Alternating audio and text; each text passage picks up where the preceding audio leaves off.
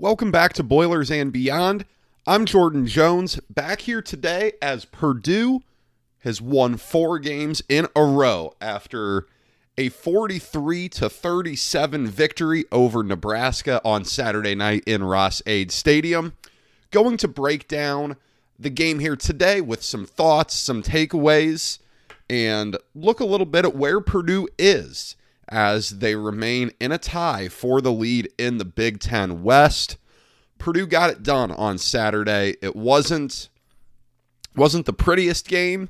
It was a little bit different than what Purdue had kind of used as its template in the last few games. A very different game than what Purdue has played a lot this year. So, Purdue got off to a good start in this game. It got up 10-0, and at that point, you almost wondered if Purdue could just bury them. If you could get a team with an interim head coach, with plenty of internal turmoil, if you could just get them to fold. And you do have to give some credit to Nebraska here. Interim coach situations are always different. And no two interim coach situations are the same. Purdue now preps for another one against Wisconsin, and it's a much different situation than what's going on at Nebraska right now. But you've seen it 2 weeks in a row now with Nebraska where they get down early, get down double digits early, and they claw back. They play hard. They're a pesky little group. They're not great. Their defense is abysmal, but they fought back hard and they gave Purdue all that Purdue could handle. Credit to Purdue, though. That's a game where they've found ways to lose. Purdue has seen leads evaporate. Purdue has had a chance to put the game away by extending drives and getting first downs and not done it. Purdue was finally able to do that, getting the ball back with over 5.5 minutes to go or so, 5:55 to go, and Purdue's able to end the game. That's impressive. 12-play, 53-yard drive. O'Connell has the scramble on 4th and 1 to extend it and put it away. That's impressive. And I think one of the most impressive parts of yesterday's game, was how different it was for Purdue. The last 2 weeks, the offense had really not been great. Now, Aiden O'Connell coming back from injury, didn't know how healthy he was for Minnesota, and weren't really sure how healthy he was against Maryland. He looked really good yesterday, with the exception of the interception on the first drive, which was just an ill-advised throw, to say the least. He was money. 65% completion, 391, 4 touchdowns, the interception. That's a really good day. Charlie Jones was excellent. He had over 130 yards receiving. TJ Sheffield had himself a nice day. Purdue's passing offense looked really good. And that's not even to add on that the story of the game was Devin Mockobee, if you ask me. You look at this guy who, at the start of the season, was your number 4 running back. Before that Indiana State game, it seemed like he was behind Kobe Lewis on the depth chart. And now Purdue is down Dylan Downing. King Doru came back, but only saw 8 carries. Mockobee carried the ball 30 times. Had 178 yards, a touchdown. When's the last time a Purdue player carried the ball 30 times in a game? It feels like it's been forever. I couldn't tell you the last time. That's remarkable. 178 yards. That's a number we haven't seen from a Purdue running back in some serious time. Devin Mockobee was incredible. And he set the tone right away. His first carry of the game, he picks up a first down, lowers his shoulder, and fights for another yard or two. That's impressive. He's an interesting guy because he's quicker than what Purdue has at its other running backs. But even though he's a little bit thinner and a little bit slimmer man, he doesn't shy away from contact at all. He's a guy who's really easy to root for. He's a guy who has been a revelation for Purdue's run game. And he's a guy that, is a redshirt freshman, you look at as someone who you project to be a contributor for a long time. Incredible performance for him. And don't look past what he's done in the pass game as well. He only had 2 catches, 28 yards, but Jeff Brohm mentioned after the FAU game when he had a few receptions that Maccabee's strength was not catching the ball. They weren't all that comfortable with him going out to catch the ball. Well, he's done a pretty good job of it. He's done a really nice job. So he's been fantastic for Purdue. You could not have ever dreamed of getting this much production out of him this season. He's been awesome. It was good to see King Doerue get back out there. I didn't think he would play. It didn't sound all that optimistic that King Doerue would play, but you have to give him credit for getting back out there, fighting through some stuff. 8 carries, 31 yards, had that big reception down the west sideline at Ross-Ade Stadium. He had a nice game. I thought as a whole, Purdue ran the ball for 217 yards. That is incredible. That's something that you don't expect to see from Purdue. They've been so poor at running the ball at times. A little bit this year, but just over the past 4 years as a whole. That to see them get to 217, and I know Nebraska's defense isn't that good. I mean, it's clear as day.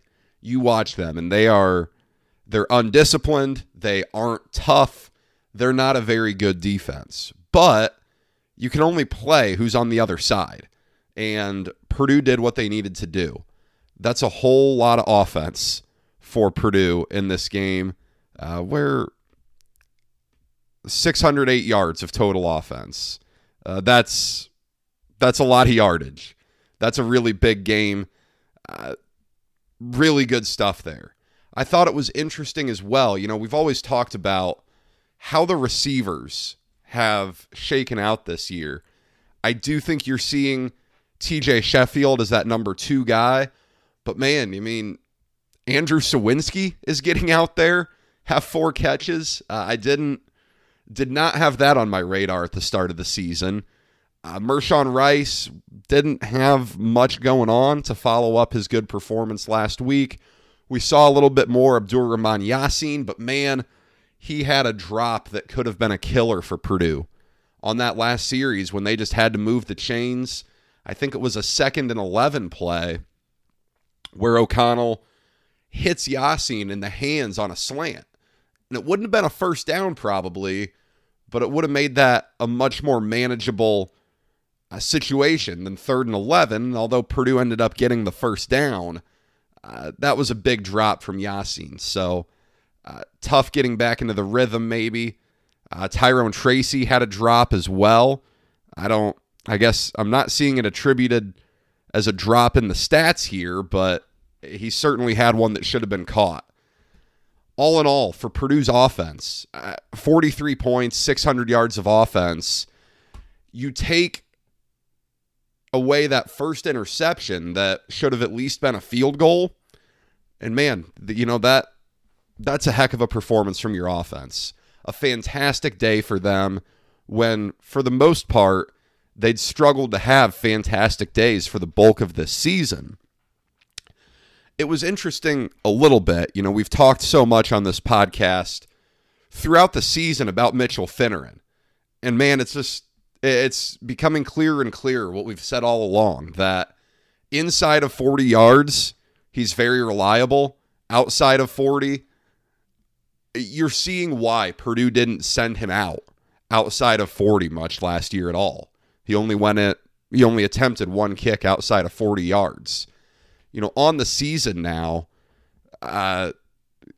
he's not been great from outside 40 yards, and he's not in a situation where he's, getting sent out there from 50 or anything. He's in pretty manageable territory. He's 2 for 5 from outside 40 yards. He's perfect from inside 40. Tells you all you need to know. He did miss another extra point that wasn't ideal, but, as far as the game goes, it is interesting to see how Purdue manages things when they get in those situations where you have to make a decision. And right now you're seeing that it's a pretty big gamble to send him out there from 40 plus. Something to monitor moving forward. But what made this game so interesting was that you look at how Purdue has won, and it's been its defense. The defense has been really good. And yesterday it just wasn't. Now, they did do a really good job on Anthony Grant, the Nebraska running back, who had put up some really big numbers on the season. 11 carries for 35 yards, a long of 9. Shut him down. That's a really nice job there. But man, did Nebraska torch Purdue through the air. Trey Palmer, their receiver, Trey Palmer, 7 catches for 237 and 2 touchdowns. He also had a 60-yard carry on an end around. I think Purdue might have missed Chris Jefferson on the back end a little bit more than I would have estimated, because Purdue plays a lot of single high, and they'll play some cover too, but man, their safeties just were not in position to help Jamari Brown on Trey Palmer at all. A number of big plays given up. That hurt. Purdue really got killed in the deep game quite a bit. Martin had a big deep ball catch. One to Vokalek as well. I mean, Purdue got beat deep a lot in this game. And, it's hard to say it's the biggest end of the world deal, because how many more quarterbacks is Purdue going to play that can kill you deep? Mertz, we'll see. Petrus, God no. Helinski, God no. DeVito and Bazelak, maybe. But, you're not dealing with a lot of great quarterbacks here. And while Casey Thompson isn't a great quarterback, he does have the ability to throw the ball downfield pretty well. And he really exposed Purdue in that area. He had a game of what he is. He made some really good throws. He made a couple of really bad throws. Both of his interceptions, not good throws at all. He had a pass that he had 2 guys open in the end zone and overthrew the second option. That should have been a touchdown instead of a field goal. And Purdue was able to force Nebraska to settle for a couple of field goals when they very really could have scored a touchdown. You'll take it. That could have been the difference in this game. Now, Purdue was moving the ball however it wanted on offense. I don't think Purdue was going to lose this game, but man, they messed around a little bit too much. I thought the defense did a nice job of getting to the passer. Purdue got to Casey Thompson 4 times for sacks. That was really nice. They got Jalen Graham had a forced fumble on a strip sack that was really nice. 2 interceptions. Nice play by Clyde Washington. Dropped back and read Casey Thompson's eyes and picked one off over the middle. Reese Taylor got one as well on an underthrown ball. So you got to be opportunistic. And if you can eliminate the big plays a little bit, man, you're in a really good spot. I don't think it was the end of the world of a game, but I think you do want to get Chris Jefferson back out there. I think you'd like to get O.C. Brothers out there. A couple of different situations, of course, with Jefferson dealing with some personal stuff based off what he has said on Twitter. O.C. Brothers battling some injury a little bit. You'd like to get as close to full strength as possible. Pushing 500 yards of offense for Nebraska, really not great.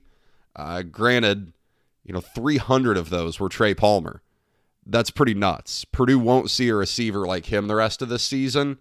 I knew he was someone to keep an eye on. I didn't see that happening. I didn't see Purdue being that poor in coverage.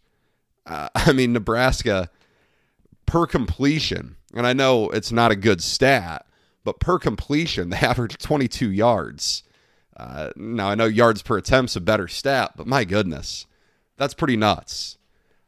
Purdue did a nice job of not being penalized. Neither team really committed much in terms of penalties, but you look at the stats that are so critical.